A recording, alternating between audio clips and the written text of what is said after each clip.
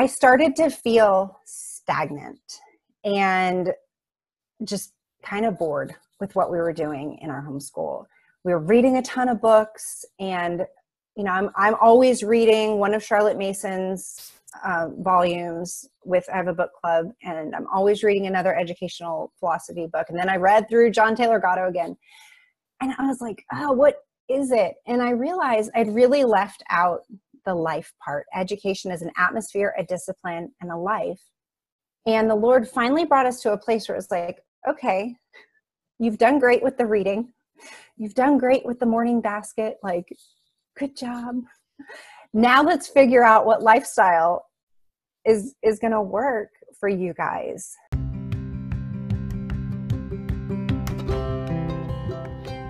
Welcome to Homeschool Conversations with Humility and Doxology, a series of interviews with real-life homeschool moms, dads, and other educators on all sorts of topics that affect our lives as homeschool parents. I'm Amy Sloan, a second-generation homeschool mom of 5, and I am so delighted that you are here. Here on Homeschool Conversations, we'll discuss educational philosophy, family life, and more. Come chat with us. Hello, friends. Today I am joined by Joy Cherick. Joy, thank you for being here today. Thanks for having me, Amy. Well, Joy is a homeschooling mother of 6, following the Charlotte Mason philosophy. She has a passion for introducing children and adults to the beauty of nature and shares her simplified nature study plans on her website, naturestudyhacking.com. She also authors a monthly e-newsletter, Naturalist Monthly, where she shares nature journal prompts and nature lore and other ideas for parents and children to learn side by side about the world that we live in. And she and her children just launched Naturalist Kids Podcast, where they share about nature lore, poems, and natural history to encourage families in their journey to learn more about God's marvelous creation. So that sounds like a really fun family endeavor. Yeah, it's been really fun. Well, Joy, could you tell us just a little bit about your children and your family and how you came to start homeschooling? You bet. So homeschooling was not my idea, and it was all my husband's doing. When I was pregnant with my first, he started researching education. He is a voracious reader. He's an Enneagram 8, if that means anything to anybody. And he just loves learning about finance, education, Jesus, and business.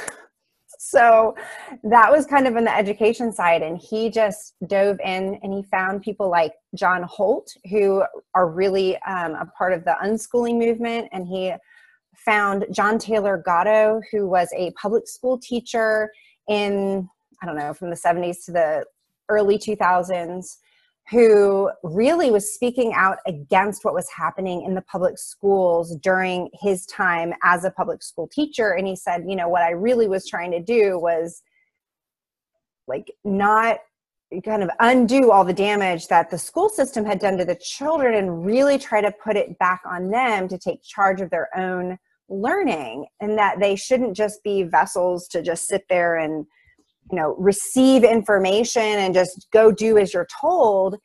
Because John Gatto did all this research on the history of education and why we're kind of where we are in America, or even really in the Western world with our educational systems. And it really lit my husband up. He hated school. He really felt imprisoned and restricted by, one time he was so frustrated with a kid in class in middle school, and he got up and he left the room. And his teacher, gives him a detention or whatever and goes and reprimands him, like, what are you doing? Like, why are you leaving the classroom? You can't just leave. He's like, well, it was either leave or hit that kid. And since I didn't want to hit him, I was trying to get control of myself. I needed to step out. And it was those types of interactions that he had that really kind of led him to figure out, well, how can I allow my kids to have a better educational experience than what I had? And so when he came to me, when I had a nursing baby, and I was like, I'm reading about breastfeeding, I'm reading about, the care and feeding of babies and sleep and all this stuff. And I was like, why are we talking about this right now? It's an awkward time to have that conversation. I've got more important things to think about. He was like, so, would you consider just doing a little bit of reading for yourself about homeschooling? I think it's a really interesting way to go, and it's a really cool way to individualize our children's education. He's like, but it would really fall on you, so you would have to decide you wanted to do it and then be on board, be excited about it. So he didn't come at me with here's what we're doing. It was more just, can you just look into this? My response to that was, I'm not qualified. And I have a bachelor's degree in journalism.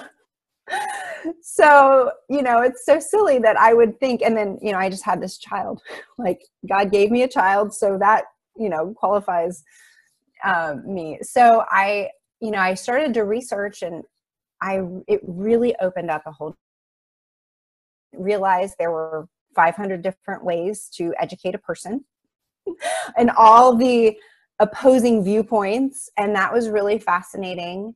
And I wasn't studious. I wouldn't have considered myself a reader at that time. So it really opened up a world of research to me. And it was the beginning of my own education, really. And so he gave me the John Taylor Gatto books and the John Holt books. And I read some of the classical education books that were a little bit more regimented. I would almost consider them a neoclassical if we're going to use categories. And I was like, that sounds too restrictive. And then the other one sounds too lenient. Don't we need a form that we're following? So when I found Charlotte Mason, my mom actually sent me For the Family's Sake and For the Children's Sake. And I read both of those books. And then I reread For the Family's Sake. I've probably read it 9 times by now, because it so spoke to my own heart, coming from a family of divorce and really feeling a little bit of that loneliness that a lot of children feel when they're latchkey kid growing up. But then that idea of just reclaiming your family life and giving your children nourishing place to grow up and a place to belong, and again, opening the door to reading and books. It really was this wonderful balance between the form that I felt I was responsible to provide, as far as let's give some instruction and some direction along the way, but it also provided for some of the open, I don't want to say interest led, but that's where my brain goes, but taking each child's individual aptitude and their interests into consideration. A child is a person, they're born persons, and we should consider their personhood based on where they live, based on who they are and what they love, and cultivating those things and working with God, the Holy Spirit, to really lead them in a path toward truth, goodness, and beauty. So, when I found the Charlotte Mason ideas and her books, I was just so, it really works for us because it, like I said, it pulls in what my husband was really hankering for, and then also able to make it my own. So it's kind of a long way to get around that question. Well, I cannot tell you how many people that I have interviewed have brought up For the Children's Sake. I mean, it's probably about 3/4 of the conversation. Such a book that really spoke, I think, to a lot of moms, and those same kinds of ideas that you were saying, this relationship focus, this idea of the people in your home, these children who are precious individuals and wanting to nurture a love of learning. And I think it's so fascinating how that one book keeps coming up over and over again. So it was so, I mean, she just did such a great job in it. So yeah. So these are sort of all of these ideas. It sounds like you started sort of from the idea framework and you were researching the different educational approaches. And then you have this beautiful vision of like, this is what our homeschool could be. And then you actually get to do it. And, we know that, children don't always do exactly the way we think they're going to do. And sometimes we as moms, it doesn't always look or feel the way we were expecting. So how would you kind of say that your approach or thoughts about education have changed over the years as you've homeschooled? Yeah. Well, this year is really the beginning of my 6th year homeschooling. My oldest is in 5th grade, and we'll just count that kindergarten year.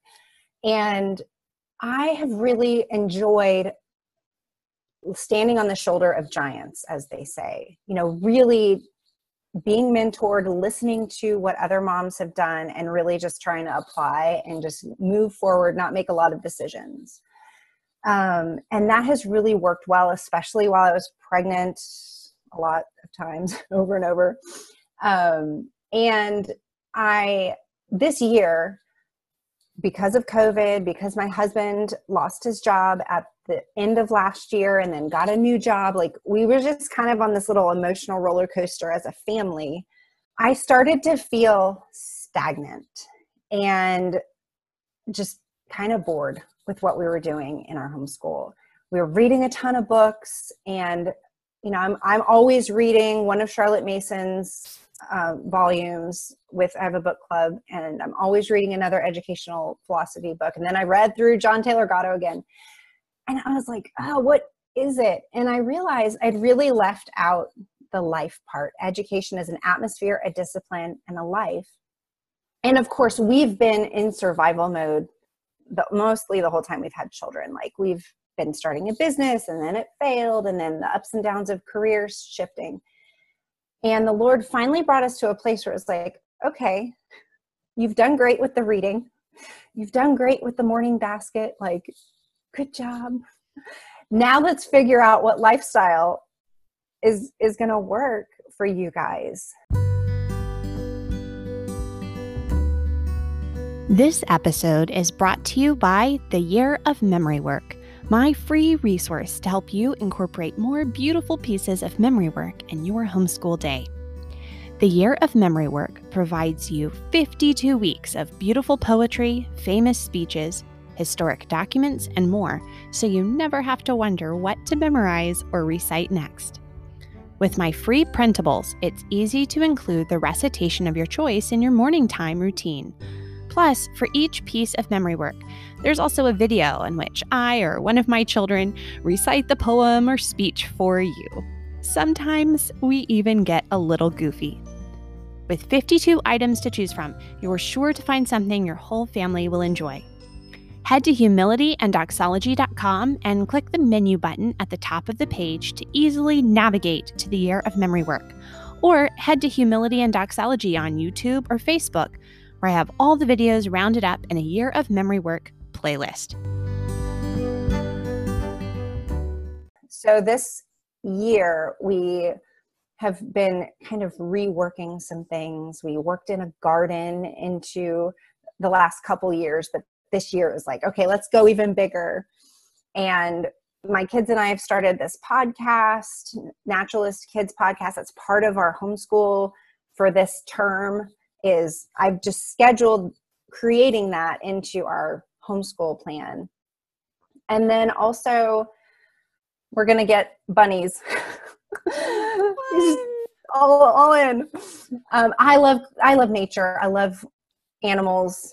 It's been really hard, because all we've done is rent. But, I've just tried to figure out how can we pull in some more lifestyle things for where we are. Because we rent, it's a little bit hard to have a garden, but let's just do it anyway. And we were supposed to move.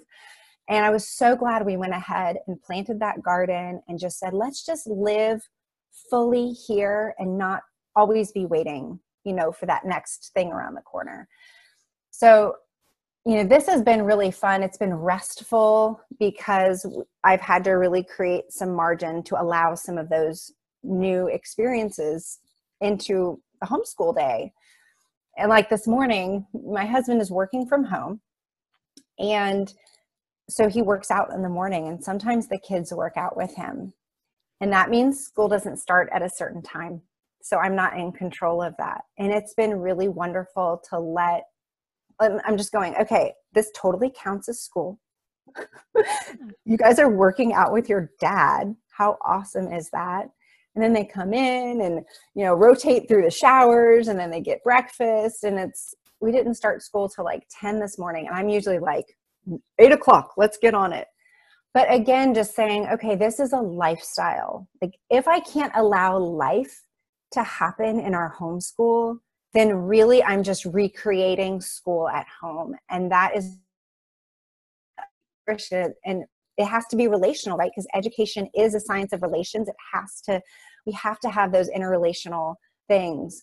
So, I like to have the structure to a little bit, just not go crazy.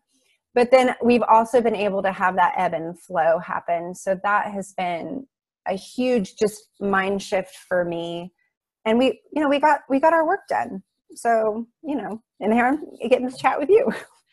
I love that. I think that is so important, not just for people who maybe feel like they're in crisis mode or, in some sort of particular challenge, but just, I think every family can relate to that, where you kind of have that, it's tempting to say, well, when that child is potty trained, or, well, we'll do that when all the children are in elementary school, or Right. You're always waiting for that next thing when something will be easier in that next season. And the reality is, yes, that thing may be easier, but you'll just have a new set of challenges. And if you kind of put off all those most essential, important things, they're never going to happen. And that's part of the beauty of homeschooling is we're at home, we're with our family. And I tell my kids, like, at the end of the day, I want us to all love each other. That's really important to me, that when they're grown, that we still have a relationship and that they have a relationship with one another. And yes, academics are important. That's an important aspect of it, but it's not the only aspect of it. And to make sure that we really prioritize the people themselves and those relationships that are going to last, when they get their high school diploma and they head off for their adult life. Like the homeschooling part's going to be, the schooling part's going to be over, but that family part, Lord willing, by God's grace, is going to continue. Mm-hmm. Yeah, it's so important. Yeah. Well, are there any particular challenges that you've faced as a homeschool mom? You've mentioned a few of them, just sort of life circumstances definitely add challenges, but in the home education part, and how have you overcome those? Yeah, I definitely have run into kind of the grumpy mom, taskmaster. Haven't we all? I don't like it when she shows up. She's a real mean teacher and a bad mom. She's such a joy kill. Yeah. Yeah. So, I know you had Misty Winkler on here, and she has the Organize Your Attitude course within her membership site. And that has, honestly, it's been life-changing for me, to just kind of reorient my heart toward the truth and what is good and true and beautiful about homemaking, and just my kids, just enjoying my kids, but also having a good attitude about what God is calling me to, and also getting organized about what the Lord is calling me to, because it's been fun over the last few years that the Lord has opened up some creative outlets for me. And, I have to organize those. I have to have them in their right place, and not let the tail wag the dog, as they say. Right. So, I think being organized does help me with the taskmaster thing, but it's almost like you can fall off either side of the horse. It's like, I can get organized, and then I'm like, oh, but the schedule. And then I can get so militant that it's not fun. So, but then I have to be able to flex, like what I did this morning when, everybody slept in because, they were up later, and, then everything kind of gets moved later. And it's like just flexing with that instead of getting upset. Like, what does that fix anyway?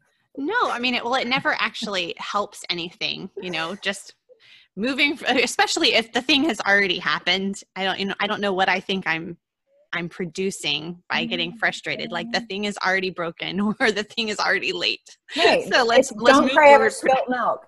Right. Basically. And so wanting to be able to move productively forward in that moment is so critical. And that, I know it's easier said than done. It must be. Oh, it is. Yeah. Said. Yeah. Well, the other thing is I have some dawdling folks around. So trying to figure out how to deal with dawdlers has been very interesting because there's not the same answer for each dawdler. So one of my kids, I found I actually just needed to give them more work to do. That worked. Okay, you have more work, then you'll be more productive. Okay, great. And another kid, we ended up changing his math curriculum to something harder because I was sitting there. Okay, we have math doodles all over our house. Okay, I was sitting there and I was like, do this problem, like this one. And he'd be like, oh, and he's literally just doodling on the side of the paper. And that's where crocheting is helpful because you can be like, you're driving me nuts, but can you just do the thing? Now that we changed math curriculum, we're using Beast Academy Online. He is begging me for more. Can I please do it? He's doing math doodles all over the house. He's writing, times table charts. Like, Mom, look at my times table chart. I can. What's a million times a million? All that. I'm just like, what is happening? Oh, it awakened wonder in him. Whereas the other one he was just floundering. He was just like, why should I even put my attention to this? I didn't realize it was so easy for him. It was boring. So that is a fascinating perspective to bring too. Sometimes, we think, oh, we're having trouble. Maybe this is too hard for them. We should give them less work. But actually you found the exact opposite to be the case. Again, it'll depend child to child. It depends on the kid. Yeah, really ask. Maybe they need more challenge. My 15-year-old son, actually, this summer, we love to take a summer break. I know a lot of families enjoy homeschooling around the year, but it works well in our family to take a full summer break. And one of the reasons actually that's great is by the end of summer break, everyone's sort of like, I think my brain is kind of bored. Like, I'm ready to work. And my 15-year-old son is like, I'm kind of ready to have something that's like really challenging to me. And so then you come back in the new school year and you're like, This is hard, but I'm ready for it. So sometimes we're made to work, and that includes our minds are made to work. It brings glory to God when our brains work and we have to solve problems. Yes. Well, and that's such an important perspective to bring into the homeschool because it kind of helps us. It's helped me at least shape the I put it as a priority.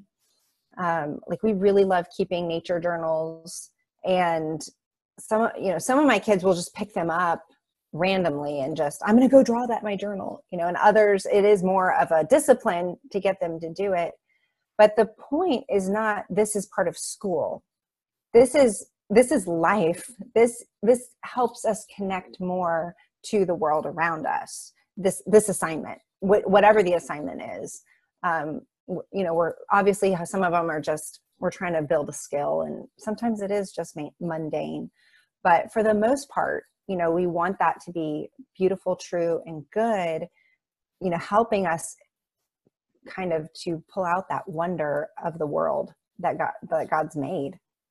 Well, let's talk a little bit about nature study. So let's just imagine there might be a grumpy nature study mom out there, not in my house, but let's, she tries to draw and her sketches look worse than her 5-year-old's, and it can feel like nature study is one more thing for the homeschool schedule. Why is nature study worth doing? And then what does it actually look like in the reality, maybe for a family that it doesn't come very naturally to them? Yeah. Well, nature study is really fun especially when you have little ones, you're like really excited to get started homeschooling and they're really too young to do any academic work, because you as the mother can get down on their level and be co-learners. Because for the most part in our culture, we don't really know the names of trees, plants, flora, fauna that are immediately around us. That's just like a common ignorance that we have. And so one of the things that I've loved is that it starts to teach us how to learn with our child and how to say things like, I don't know. And also, let's find that out. Let's look it up. So now my kids are always like, take a picture of this so that we can find out what it is. And I use the iNaturalist app to find out things. There's also the Seek app that allows you to look up like creatures and that kind of thing. So we love that kind of thing. The other thing about nature study that I have just loved is take any topic, bugs, trees, flowers. You will not go to the end of that topic if you explored its depths through your whole life. I have just been so blown away by how many little rabbit trails I can go off of. I'm a very avid researcher, so that's kind of within my nature to continue looking into things and continue asking curiosity questions. But there's just so much to learn. So there's a story of Teddy Roosevelt when he's at the White House. He went outside every night, out onto his balcony, and he would look up at the stars. And one of the men in his cabinet was like, why do you come out here every night and look up at the stars? He's like, so that I can remember my place. Here he is, the president of the United States. Like, we have to remember that we are small and that God is big. And we do that as we explore his creation. And that is one thing that I've loved. We start to see God's imagination. We start to see his creative order. And as was the person who first started categorizing all the living things into their categories. Before that, it was more categorized by its medicinal uses, its usefulness. But as they started to categorize, you start to see, oh, he makes some things very similar. And what was he doing when he made the slug, for instance, or oh, that's so different from the cat. So again, we just see how many facets the Lord has as we study his creation. I think that the study of science, more than any other subject, perhaps, always just drives me to doxology. It's not necessarily always my favorite subject, but that is my favorite thing about it, I think, is that you cannot study, especially the natural world, without just being filled with wonder and awe and rejoicing. So, that's definitely something that is wonderful about nature study. And there's something too about studying nature and just getting outside that, again, in our modern culture, we're lots of indoor people who they don't know how refreshed being out in nature can afford. Maybe it's too hot. Maybe the early mornings would be helpful, or maybe it's too cold. And maybe the afternoons where you can study, the night sky if it is too cold. We can learn a lot about God's creation even when we have these extreme temperatures going on. But they do really, it just refreshes us and it gives us something else to think about, right? That's not ourselves. And also the people that are all broken that we're studying through history or even our literature, right? It's a reprieve from all of that. Well, when we're doing nature study, one of the things you've mentioned already that your family does is nature journaling. So maybe for someone who's new to that idea, can you kind of walk us through what that would look like depending on the various ages you might have in your homeschool? Sure. So in my home, I will usually print out, I don't actually have it at hand, but each of my guides has a line drawing of, say if we're doing a cat. I have a line drawing of a cat. It's almost like a coloring page. So I'll print those off for everybody and I'll lay it on the table. And then from the 4-year-old up to the 10-year-old, they can either color it in. The younger one's going to color it in. The older one might use it as a model. And one of the ones in between might actually trace it, or somebody else might cut it out and paste it into their book. So I'm allowing for, since I do have right now like there's a 2-year-old as well, but 4 to 10 years old. So I'm really trying to allow for as little friction as possible. And also I do nature journaling at our schoolroom table. I don't do it outside into the elements. Sometimes I'll send my kids out, one-on-one to do it into our garden. But I've already decided what we're drawing, what type of thing. The older they get, the more input they get to have.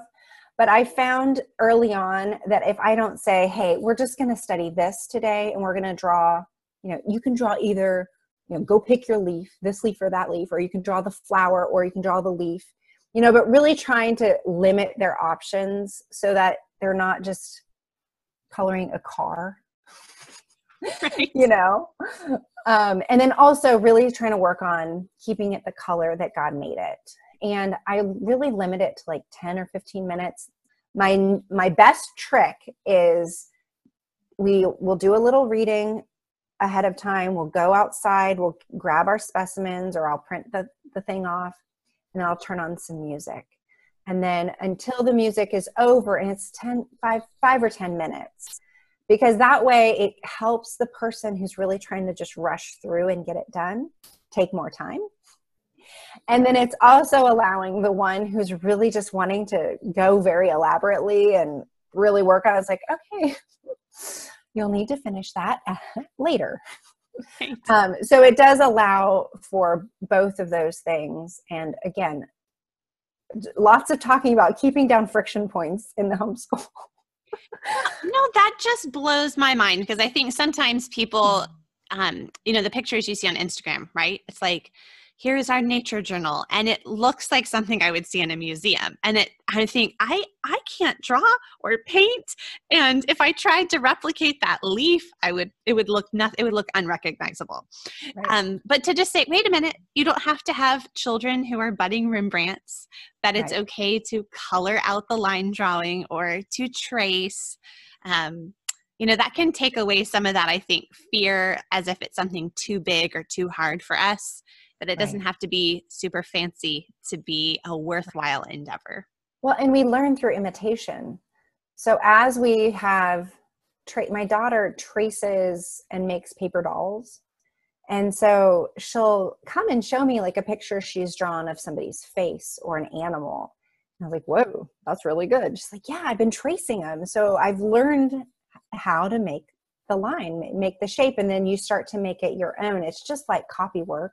It's just like oral narrations, right? We're receiving great, beautiful, good, true things, and then we're able then to create that as well.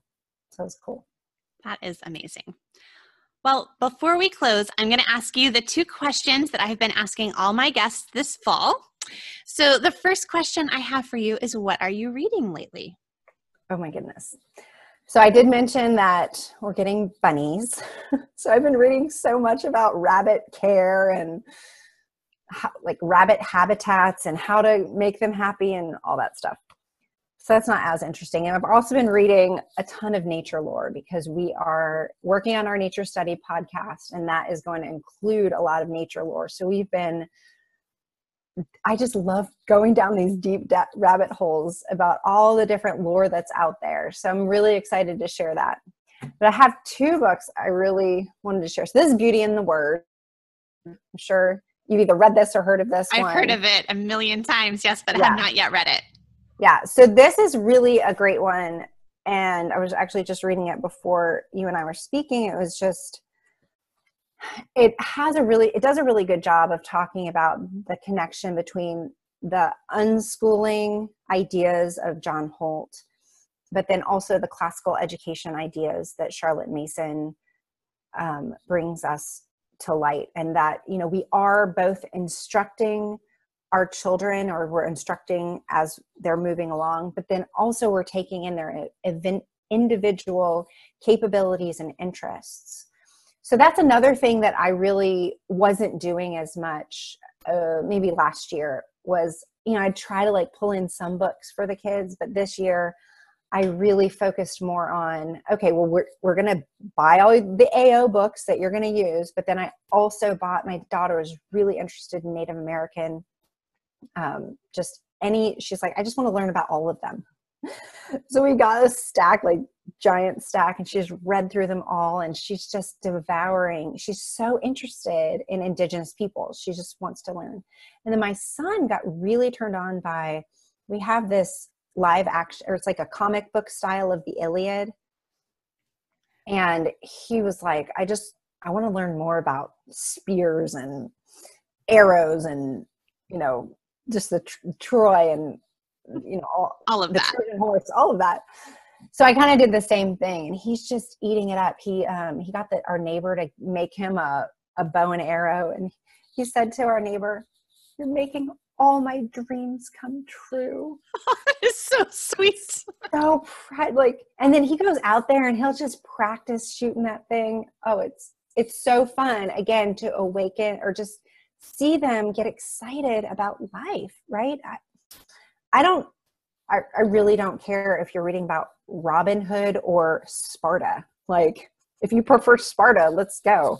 Great. Yeah. Oh, I love seeing the individual people that are growing up in my home. And the older they get, the more exciting it gets, because the more themselves they become, in the best way of that, being sanctified, obviously, to be in the likeness of Christ. But they're more just, you're not me and you're not your dad. You're just your own person. And I just, such a fun thing to get to see as a parent.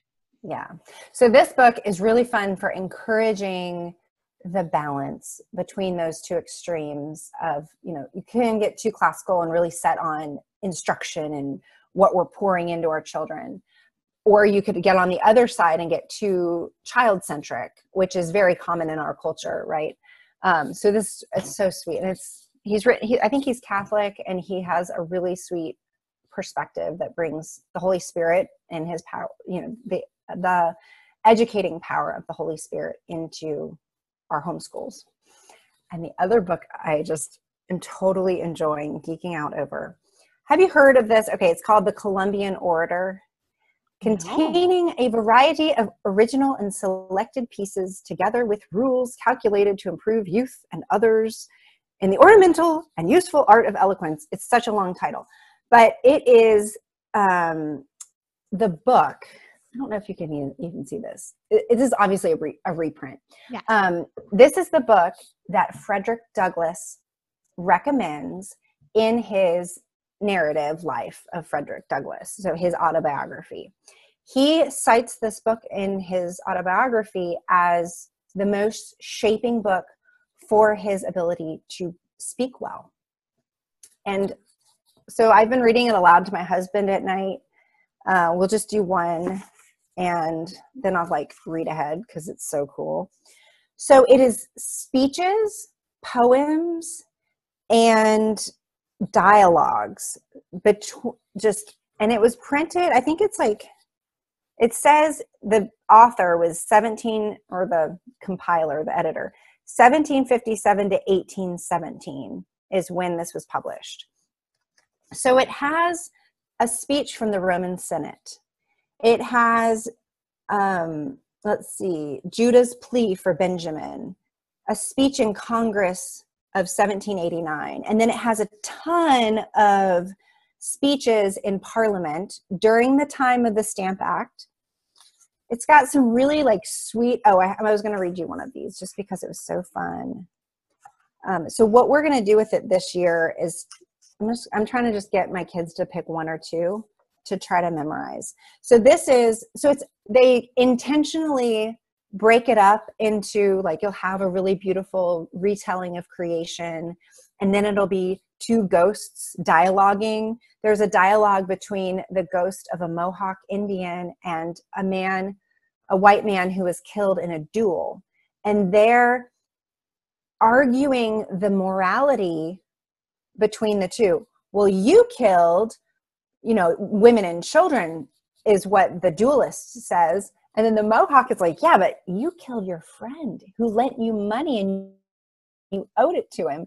And so they're going back and forth about morality. And can you imagine, like, I can see like my son and maybe a friend, learning that dialogue and those types of arguments, just seeping into your heart and starting to work on you in a different way. So this is one of them that's so clever. It's called Lines Spoken at a School Exhibition by a Little Boy, 7 years old.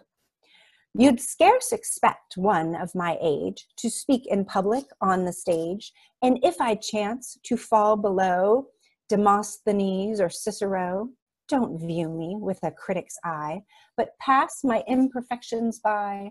Large streams from little fountains flow, tall oaks from little acorns grow, and though I now am small and young, of judgment weak and feeble tongue, yet all great learned men like me once learned to read their ABC.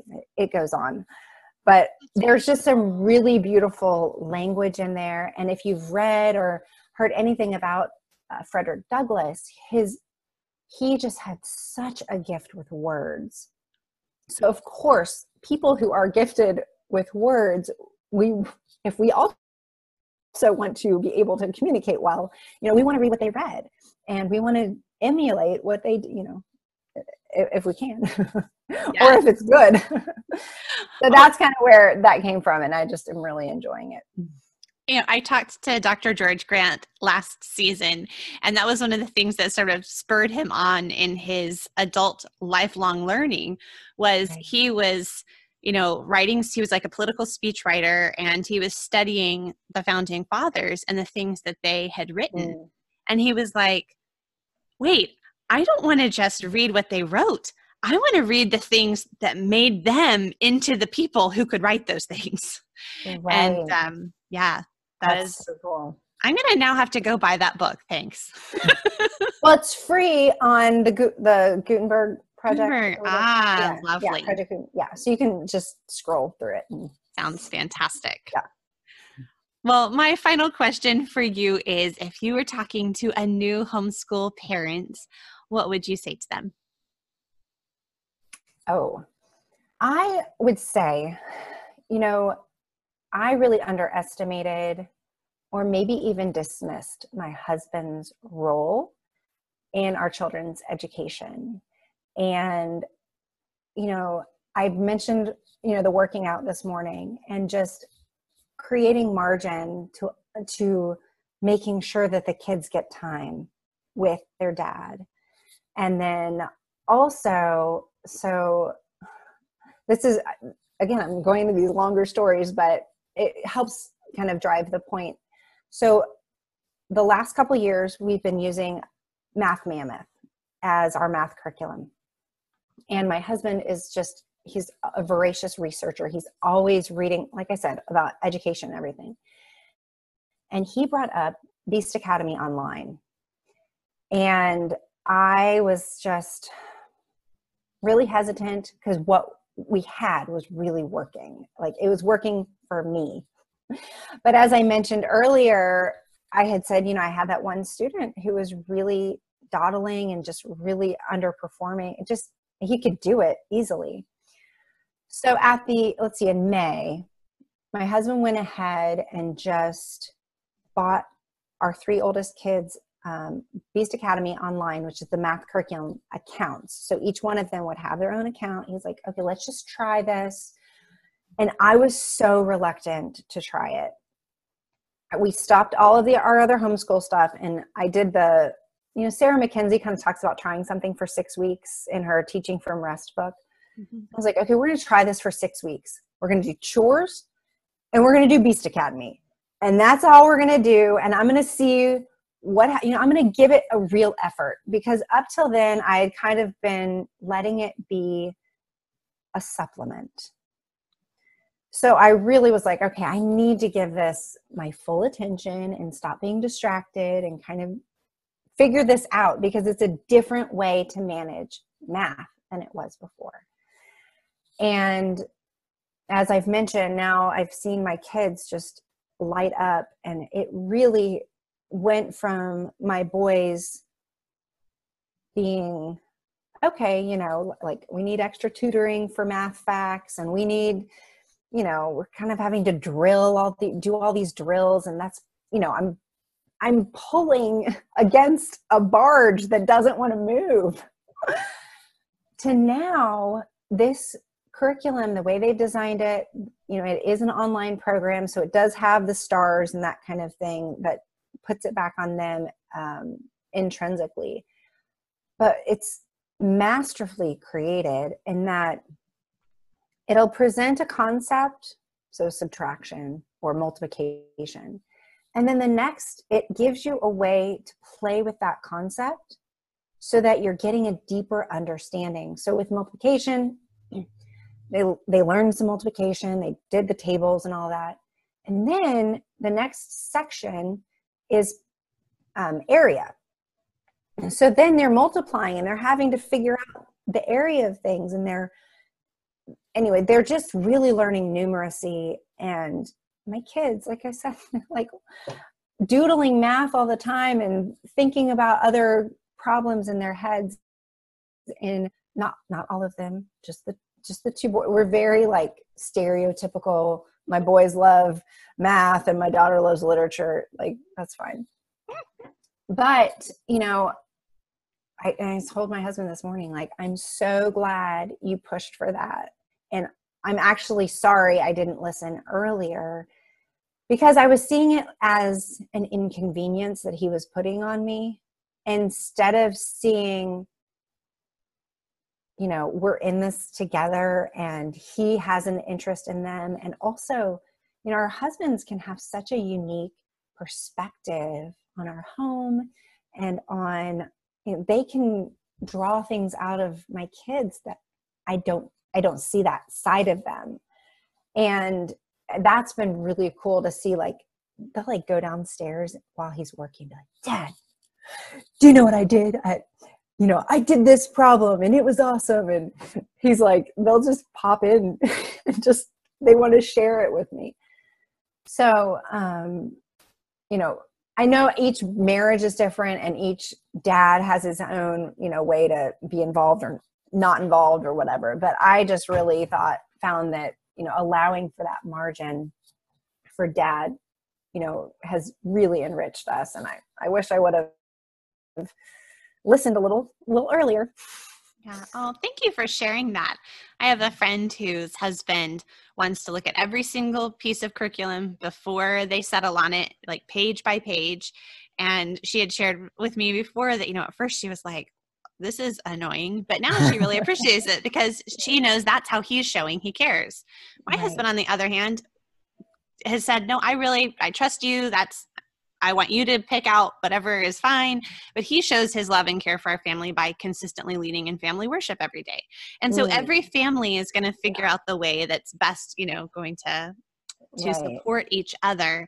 But it's really important for us to really listen and have the humility and eyes to see what our husband and to count it. I think a lot of times as homeschooling moms, we feel that superwoman need to just do all of it.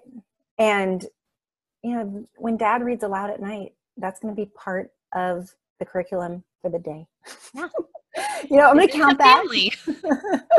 Right. And I don't have to duplicate that. Then that's something else I don't have to think about, Yeah. And so frequently I think I was feeling taking on more burden, really, right? The Lord's yoke is easy and his burden is light. Like I was taking on more than what he had given me. He's like, no, I've actually given you a lot of other tools. Oh, you don't have to make it harder for yourself. No. So funny we do that. Joy, thank you so much again for coming and chatting with us today. And where can people find you all around the internet? Oh, sure. I am at naturestudyhacking.com, which is where folks can grab a free download. I've got butterflies, and I've also have some flower nature study lessons that they can download. And then I'm also on YouTube, just at Joy Cherick, and Instagram at Joy Cherick. And then our podcast, Naturalist Kids Podcast, Apple and all the other places podcasts will be found. Okay, great. And I will have all those things linked up in the show notes for this episode at humilityanddoxology.com. All right, I will talk to you later. All right. Thanks, Amy.